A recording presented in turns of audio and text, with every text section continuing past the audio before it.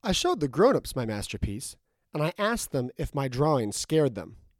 They answered, "Why be scared of a hat?" My drawing was not a picture of a hat. It was a picture of a boa constrictor digesting an elephant. Then I drew the inside of the boa constrictor so the grown-ups could understand. They always need explanations. Welcome to 1001 Good Nights, a new podcast about the stories behind bedtime stories. Turn the pages with two new dads, one a psychologist and one a book editor, as they try to understand the nighttime ritual of their foreseeable future.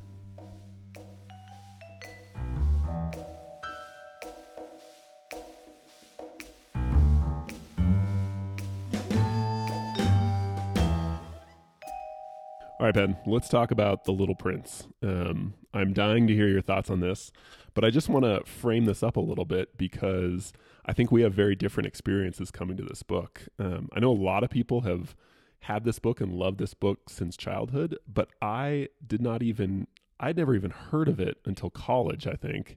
And then I never read it until I was in my mid-20s. And I'm very intrigued by it, but I have none of the history or nostalgia that a lot of people have with this book. So I'm kind of fascinated to talk about it in that context. Is it me coming from that perspective and you coming from the other side of it, where you, I believe, kind of grew up with it? I'm eager to talk about it in that way too. I think because as a necessary corrective for what would otherwise just be me sort of like being kind of a Little Prince fanboy. And I think because you're a good person to talk to for exactly that reason, because I think that a lot of and this is just true about subjective opinions in general that people have. I think there are a lot of things that are objectively true about The Little Prince that might actually be fairly subjective, just because I don't really have that kind of distance from it. So yeah, I mean, I definitely. The other thing I would say is that, I grew up with it, but I've always sort of insisted that, like, the beauty of The Little Prince is that it doesn't matter if you come at it as a child, that it's a book that you should be able to read as an adult. But because I don't have that actually might be wrong. So I think that may be like the thing we should talk about. So, I mean, yeah, I have been interacting with The Little Prince before I could read it. So the copy that I still have is covered in like red marker. So I originally was just using it as paper, like scratch paper. Sure. So, and I learned, but I also learned to read pretty early, and it's one of the first things that I read. So, there is not a time that I can remember where I hadn't really read and like been wrestling with The Little Prince. So, it's I think probably the first book that where I can remember like really feeling emotion. Like I think maybe the first time that a piece of art ever made me like cry, and not because I was scared, just because I was really moved by it, was Little Prince. The first time I ever had read something and then thought like, wow, like I really got to think about this. And the way that I think about it is I've got to write something, so I went and just like started writing about what it was making me think. That was prompted by The Little Prince. So obviously I have like a deep and not very objective opinion about it. So I mean, my thesis statement would be sort of like Little Prince, maybe one of the best books in the world. It's certainly one of the most popular. I think it's one of the few books to break that 100 million copy mark. Oh, wow. And that's pretty. So it's like, I think, if you look at the 3 or 4, bestsellers of all time, I think the Harry Potter series as a whole is crossed over there. Maybe some of the Tolkien books, maybe like Tale of Two Cities, maybe whatever, like there's a few up there, like Alice in Wonderland is up there. And then there's a few books by like Chinese leaders, I think, which people were sort of required to buy. That'll rocket you up the list real quick. That'll really pad your stats. And The Little Prince. So obviously, it's a very popular book, but when it came out, I think people definitely had your reaction. It wasn't that people thought it was bad, is that people were very confused by it. And one of the few people to be on the bandwagon early was the author of Mary Poppins, which I feel like has like there were some similar reactions to her work as well. So, yeah, right. One of the things that's kind of interesting about, because both really they very explicitly talk about the kind of adult childhood distinction. Like that's kind of a subject of both of those. That's right, and they're both stories. Yeah, and it's in the same one, which is it's kind of weird because both are you're ostensibly written to children, sort of like, children, you've got to be patient with grown-ups, that Right. kind of like, it's kind of from the point of view of a child. But actually, in many ways, the book is written to adults. Like it's reminding the adults that they need to sort of return to the world of like childlike imagination. So it's, the adults are definitely the other, but it's written to adults, I think, to help adults like think of themselves and like to realize that sort of like what it means to be a grown up is not a necessity. You like think of yourself like if you can see what like being an adult looks like to a child, you might not want to be grown up like in that way. Right. Well, I think that's one of my confusions, or maybe one of the things I'm interested in with the book is that when I read it, I really felt like this was a book for adults. Yeah. That and so one of the things that I'm curious to hear you talk about is to what extent does it stand on its own as a children's book, like as a book for children? Right. So, I would say obviously because it was one of the first books that I read and loved, it was one of the formative books of my childhood. I definitely think that it works as a children's book, but that's but just that's kind of like personal experience. So I don't know. Yeah. I mean, there's definitely a lot going on, and there's a lot that that did not resonate with me as much as a child that does now. I mean, where the scene where he talks about the drunkard on the planet, where it's like why do you drink? Because I'm ashamed. Why are you ashamed? Because I drink. Yeah, that kind of circle. Like, I mean, like those patterns of like shame and addiction are definitely something that are kind of more on my horizon now than when I was like 3. So. Well, okay, wait. So let's just talk about it real basically. As a kid, what were the parts of it that really resonated with you? Well, I mean, I think as a kid, and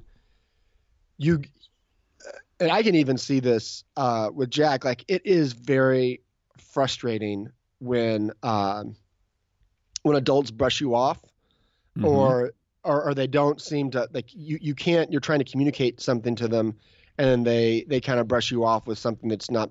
When they feel like you're not being taken seriously enough, and that's one of the big things of the book is like people not being taken seriously enough. So like the author, the pilot, who's the narrator of the book, and it's pretty tempting to conflate the pilot with the author because like Exupéry, he also crashed his plane in the desert like 5 years before he wrote this book, and it's about a pilot who crashes his plane in the desert, and has this sort of like hallucinatory experience. And so,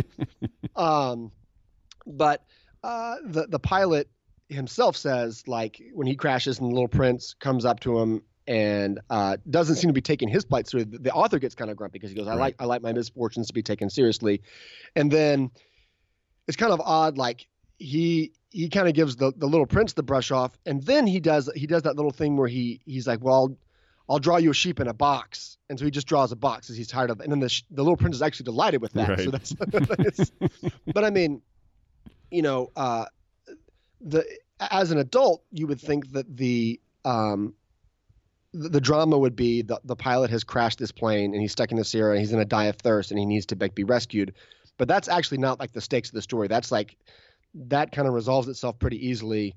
And that, the little prince gets really cross and says, a lot of the arguing comes when the pilot's, occupied with turning a bolt or a wrench, or he's trying to fix something. The little prince asking him something about imaginary sheep on distant planets. And so he answers like impatiently. And then the little prince has to like chastise him for not caring as much about matters of the heart and the imagination, And so, I mean, as a kid, I definitely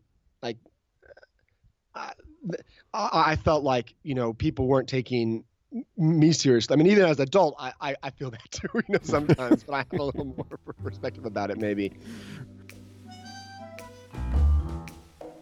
He couldn't say another word. All of a sudden, he burst out sobbing. Night had fallen. I dropped my tools. But what did I care about my hammer, about my bolt, about thirst and death? There was, on one star, on one planet, on mine, the earth, a little prince to be consoled. I took him in my arms. I rocked him. I told him, the flower you love is not in danger. I'll draw you a muzzle for your sheep. I'll draw you a fence for your flower. I didn't know what to say. How clumsy I felt. I didn't know how to reach him, where to find him. It's so mysterious, the land of tears.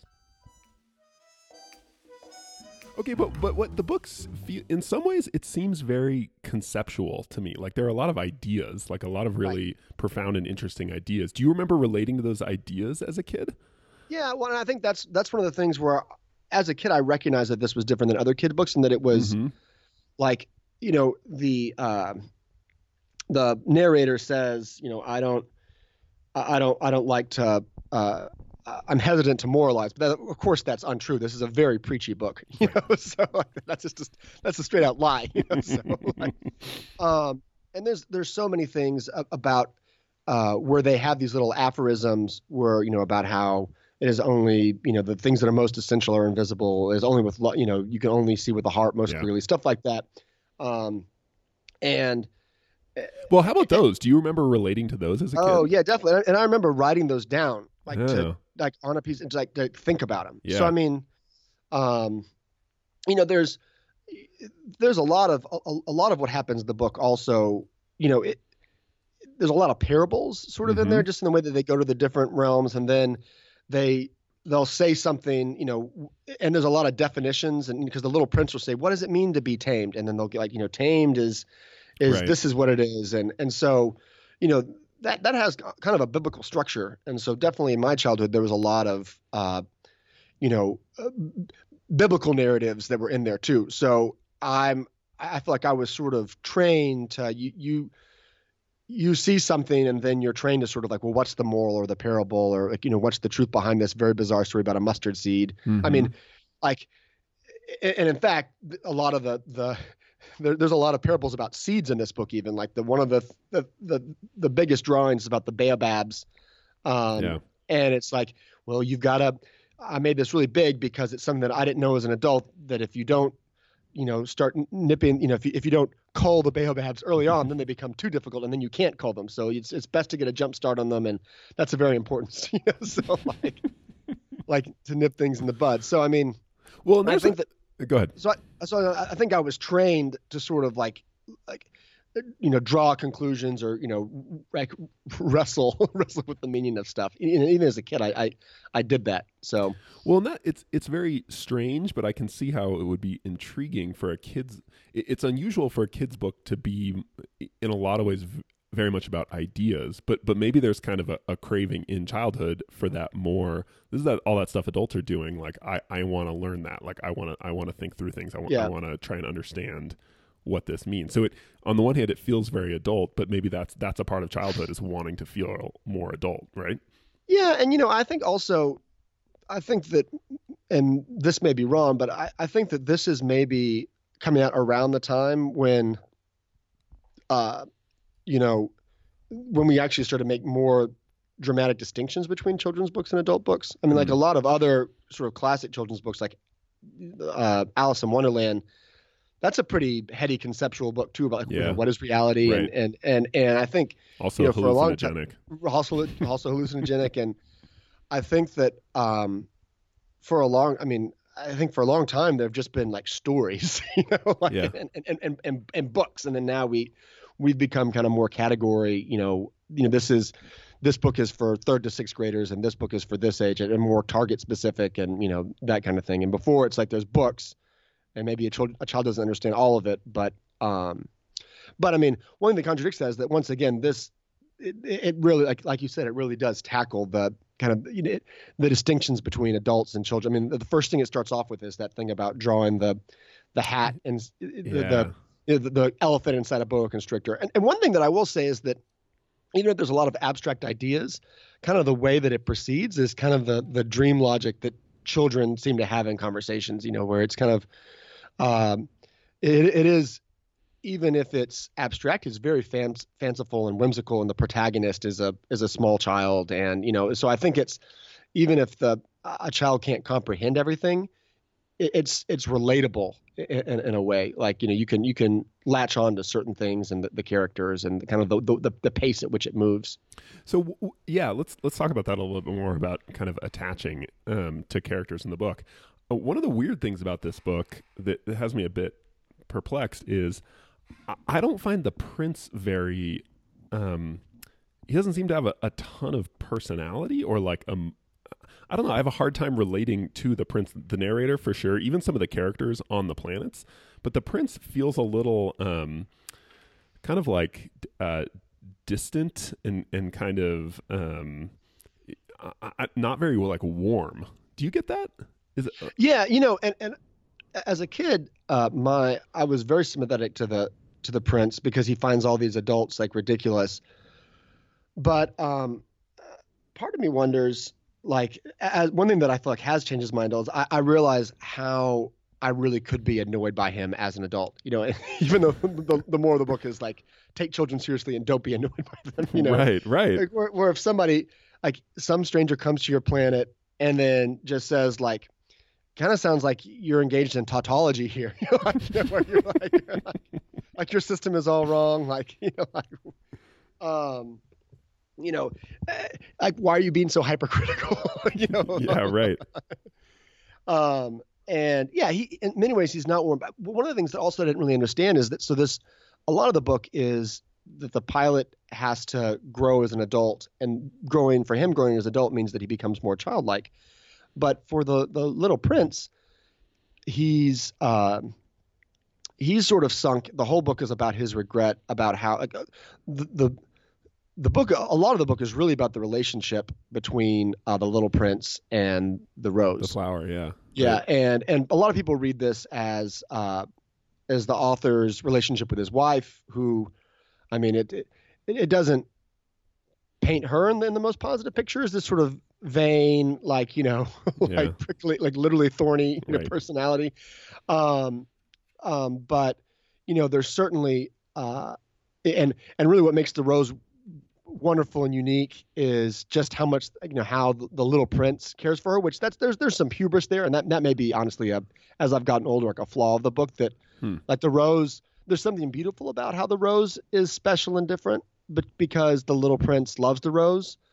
But that also sort of still means that the rose's self-worth is pretty firmly like rooted in like the little prince, a man's, like affection for. Right. But one of the most interesting things that I feel like I hadn't caught before is that the little prince, when he's regretting how much he sort of squandered his opportunity with the rose, is he goes, I wasn't old enough yet. Mm-hmm. And that he actually does have to mature and realize that he was too proud, or that he didn't appreciate what he had. And so there is, like, even though at first the little prince seems like this kind of paragon of virtue, and he's mystical and he can travel between planets, and he's putting all these adults in their place. And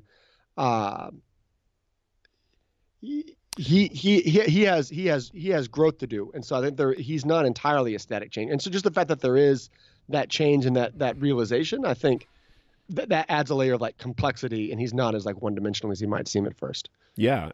But kind of, he's kind of angsty, and but also if you think about it, childhood is you are literally developing a personality. Like, you don't come out with a personality, and so that can be kind of a thorny process, right? Right. Yeah. Kind of figuring out all the hard edges of personality, and as an adult, or certainly as a parent, I think that's one thing.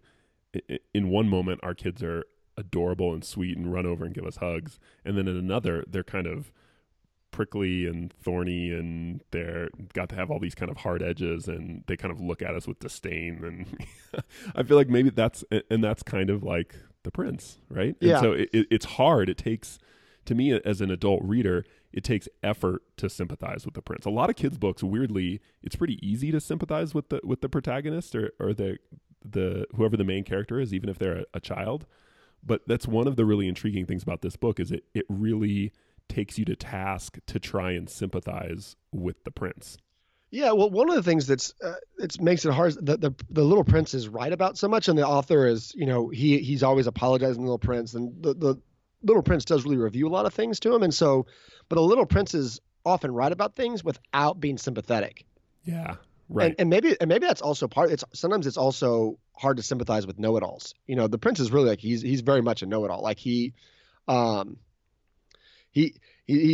telling all these people how like. No, that's actually not as important. This is what's important, or he has no compunction about that sort of thing, and so, and it's really even kids. I think like there's kind of that you instinctively dislike people that are always trying to put you in your place like that. Yeah, but then a lot of kids are. I mean, I certainly remember being a know-it-all as a kid. Yeah. Like it's this weird. Yeah, it's this weird tension of you're really trying to understand the world, but also then trying to come across as if you do already understand right. it. And that's and that's present in the character, even the Rose, who's just an anthropomorphized flower, is gets really embarrassed and prickly because she realizes that she says things which she obviously doesn't have like any like context or knowledge, and she's sort of like caught out in like very obvious lies because she spoke so confidently before she she talks about her origin, but then she realized that when that happened she was just a seed, so she doesn't really know that. So then she just like pretend like then she just falls into silence hoping that the prince will be embarrassed, so like right. Yeah, and part of it's one of those kind of paradoxical things. Like part of it is that even though children are one-dimensional, like in some ways, still occupying their perspective can lead you to a fuller, like more complex view of the world in an important way. Mm-hmm. Does that make sense? Just because it is like so focused and there's such like a truth to like kind of the focused perspective of a child's, wonderment, that I feel like it does like often break through, like the accumulated, prejudices that adults, gather to themselves. In some ways, this book reminds me a lot of Huckleberry Finn, where they're going on this journey through the South, and then they're encountering kind of all these structures, and institutions, like awful things. And then there's this, Huck and Jim, they kind of wonder, well, is this how it is? And be like, yes, it is. Like, oh, I don't know. It just seems like it could probably be a different way. And then you think, yeah, actually, it could be. Like, we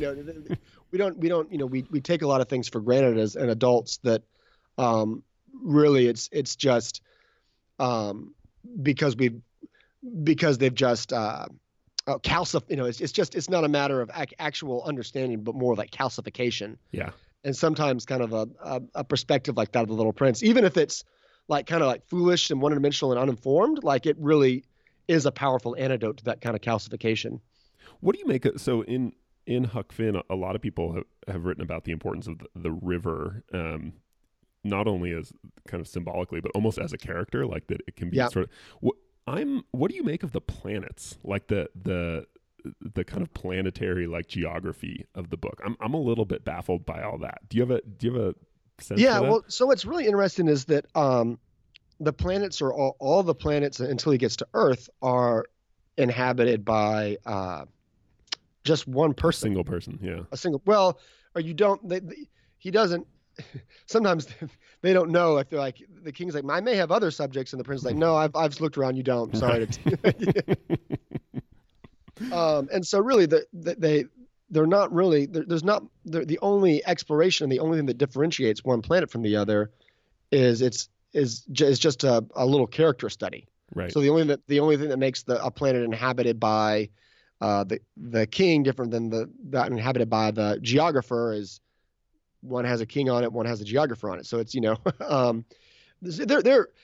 think they're really interesting because a lot of the book has, it's about communication and how we understand ourselves, like understand our own identity in relationship to others. So a lot of times when they get to a planet, he'll say he's a king, and a king sees the prince as a subject because to a king all men are subjects. Right. Or he lands on the planet of a vain man, and then a vain man sees for a vain man all other people are admirers. So and how they whenever they get the visitor, they never learn anything about the visitor because they're only seeing the visitor in terms of themselves. I mean, the book is very much about how you relate to other people, Yeah. So, and that it takes getting off of it takes travel, either right. the prince getting off of his planet or the pilot crashing in the desert right. to learn something about someone else. Right, and also then paradoxically, it takes sometimes for the pilot, he has to crash like in a place where there is no one else to understand something about to understand how to relate to other people, and that makes sense from his. I mean, if nothing, the author was nothing like he was a traveler. He was somebody, and he's somebody who not only flew around the world, but for a long time he also lived in exile in America during World War II when this book was being written. And there's a lot of ways to understand the book is.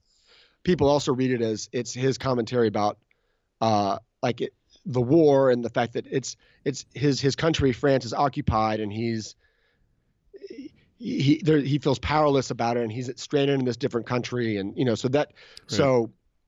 but yeah, I mean, there's something about how you definitely a lot of the book is about shifting your perspective by going somewhere else, and somewhere else, whether it's a physical place, but also kind of emotionally, you have to interact with other people, and you have to meet these other Roses to understand your own Rose, in particular, and that sort of thing. So, yeah. Well, one thing that we haven't talked about also is, so the book also it's an odd plot because of the way it's booked. So at first it seems pretty simple. It's the pilot crashes, and then he's going to interact with the prince, but then all of a sudden you get kind of sucked up into the prince's narrative.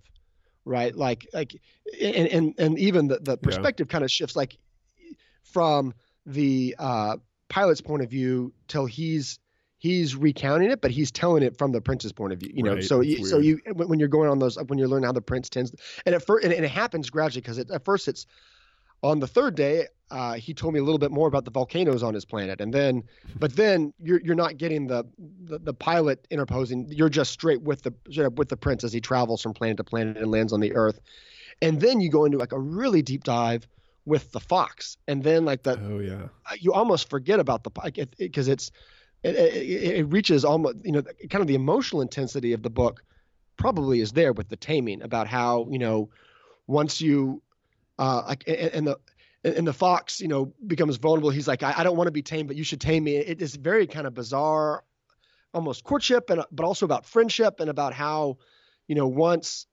you tame me, then I'm going to be very sad when you go away. And it's like, it's going to break my heart, but it's also going to enlarge my heart. So it's like a necessary thing. And that's one of the things that I feel like that's a pretty adult concept, Mm-hmm. The idea of like how your heart's enlarged by sorrow. One of the things that makes this book so adult is like the way that it deals with grief and sorrow and parting, and one of the as a kid you can sympathize with like you cry a lot as a kid, Sure.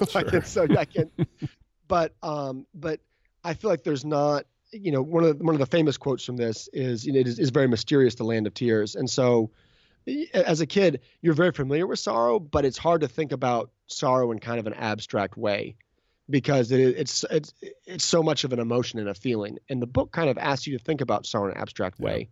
Kind of especially, in a way especially when all the adults in your life are telling you to just stop crying and it'll be okay. Right. That's right. Well, I mean, this book also was a lot like Inside Out, which is the same thing where it's like a very adult, ambitious book about the psyche, but it's ostensibly for children. But it's also about, once again, how children relate to adults and how they think about memory and, all that kind of stuff. Yeah. And then, in addition to sorrow, it's also the book.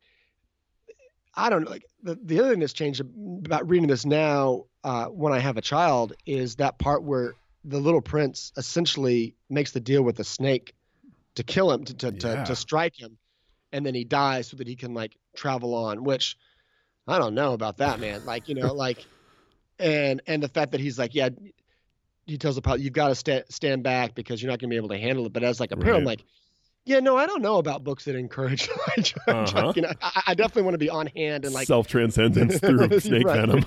Right. Yeah. Yeah, I don't know. Well, and just another way in which, like, is this a kid's book or is this an adult's book? You know, right? Yeah. Like, because my thing is, you can.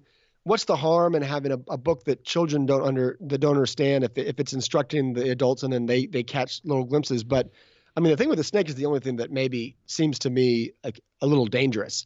I mean, that and like, I don't know. The other accusation about that's leveled against this book is that it can be a little too earnest and cutesy. Like it's the kind of thing where you say like you can only see clearly with the heart, or what is essential is most invisible. You know, that's the kind of thing you put on throw pillows. And, you know, right.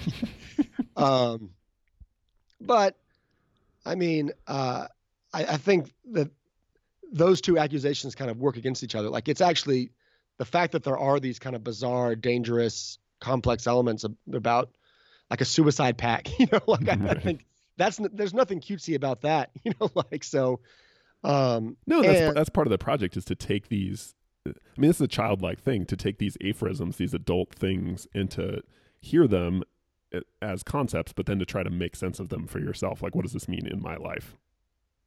Right. No, yeah. No, and as the reader, like we're supposed to do that too, right? To take these things that are on a surface level are cutesy, but to try and unpack them and think like, what does that actually mean for me? Right. Yeah. You know, so I mean, so we've talked about, so when you read this, like, what was I mean, did you finish it and see, like, do you say, like, well, I thought it was kind of confusing, but I could see why people liked it? Or is it like, I don't know, like this is just kind of seemed random, or what was your sort of response to it? I mean, I was just fascinated by it. I think it's so, everything from narrative structure to the fullness or flatness of the characters, like there's just to the themes, there's just a lot to it. Like there's a ton going on. It's the kind of thing I think as an adult I'm gonna have to read this 10 times before I really even start to get my bearings on it, which of course it's a hard thing to read it as a kid's book when you're so fascinated by it as a piece of literature, I guess is my overall experience. It's like, it's the kind of thing, my first thought is I would love to discuss this in like a graduate level English seminar. But then I have to remind myself, like, no, wait, I have this book because I'm going to be reading it to my daughters, you know? Right. Yeah. And that was something that I think changed when I became a parent. And because growing up, you know, sort of in theory, I liked a lot about, I love sort of the genre of children's books and that kind of story. And that my thesis was always like, a good children's book should be a book that you can like grow into. And so like the best children's books are the most ambitious children's books. And this would be sort of the prime example. There's others too, you know, George MacDonald, and there's some other, you know, Lewis Carroll. They wrote books like this where there's just a lot of levels and there's a lot going on. And then I was always dismissive of kind of gimmicky, flat, you know, board books and things like that, because I was like, man, way to set the bar low. Yeah, here's a, you know, books like the, you know, Little Blue Truck or something like that, where it's like, there's a lot of like animal noises, and then like, you know, the moral is, well, friend, you know, it's always better to be friendly because then friends will help you out. Okay, like, you know, as a parent, I'm much more sympathetic to those books, you know, because of, you know, how children really do latch on to the animal noises, and like, you know, and you can just see even that little the turtle book, the light up turtle book that I really did a 180 on, you know, like when you it's, you know, there is something about simplicity and not just like as an instructional tool, but just a way to connect with your children through some kind of, through like simplicity of experience. Yeah. And that doesn't mean dumb, you know, those books like that, because there's a lot of books that do not do it well, I think, that are in that same kind of category. And that's been one of the most fascinating things about this whole process, and why I'm so excited to be doing the podcast with you, is just because you realize that the level of craft that there is,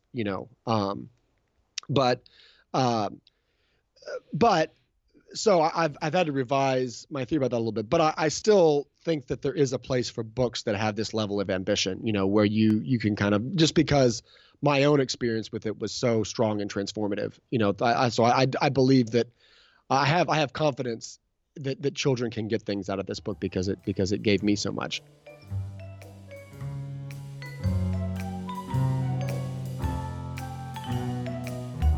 Hey everyone.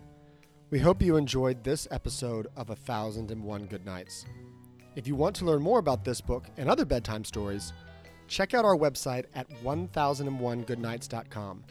That's 1001goodnights.com. Be sure to sign up for our monthly email newsletter to get updates about upcoming seasons and other new content. Finally, please help us out by rating the show on iTunes. This helps spread the word about the show and get it in front of new listeners each week.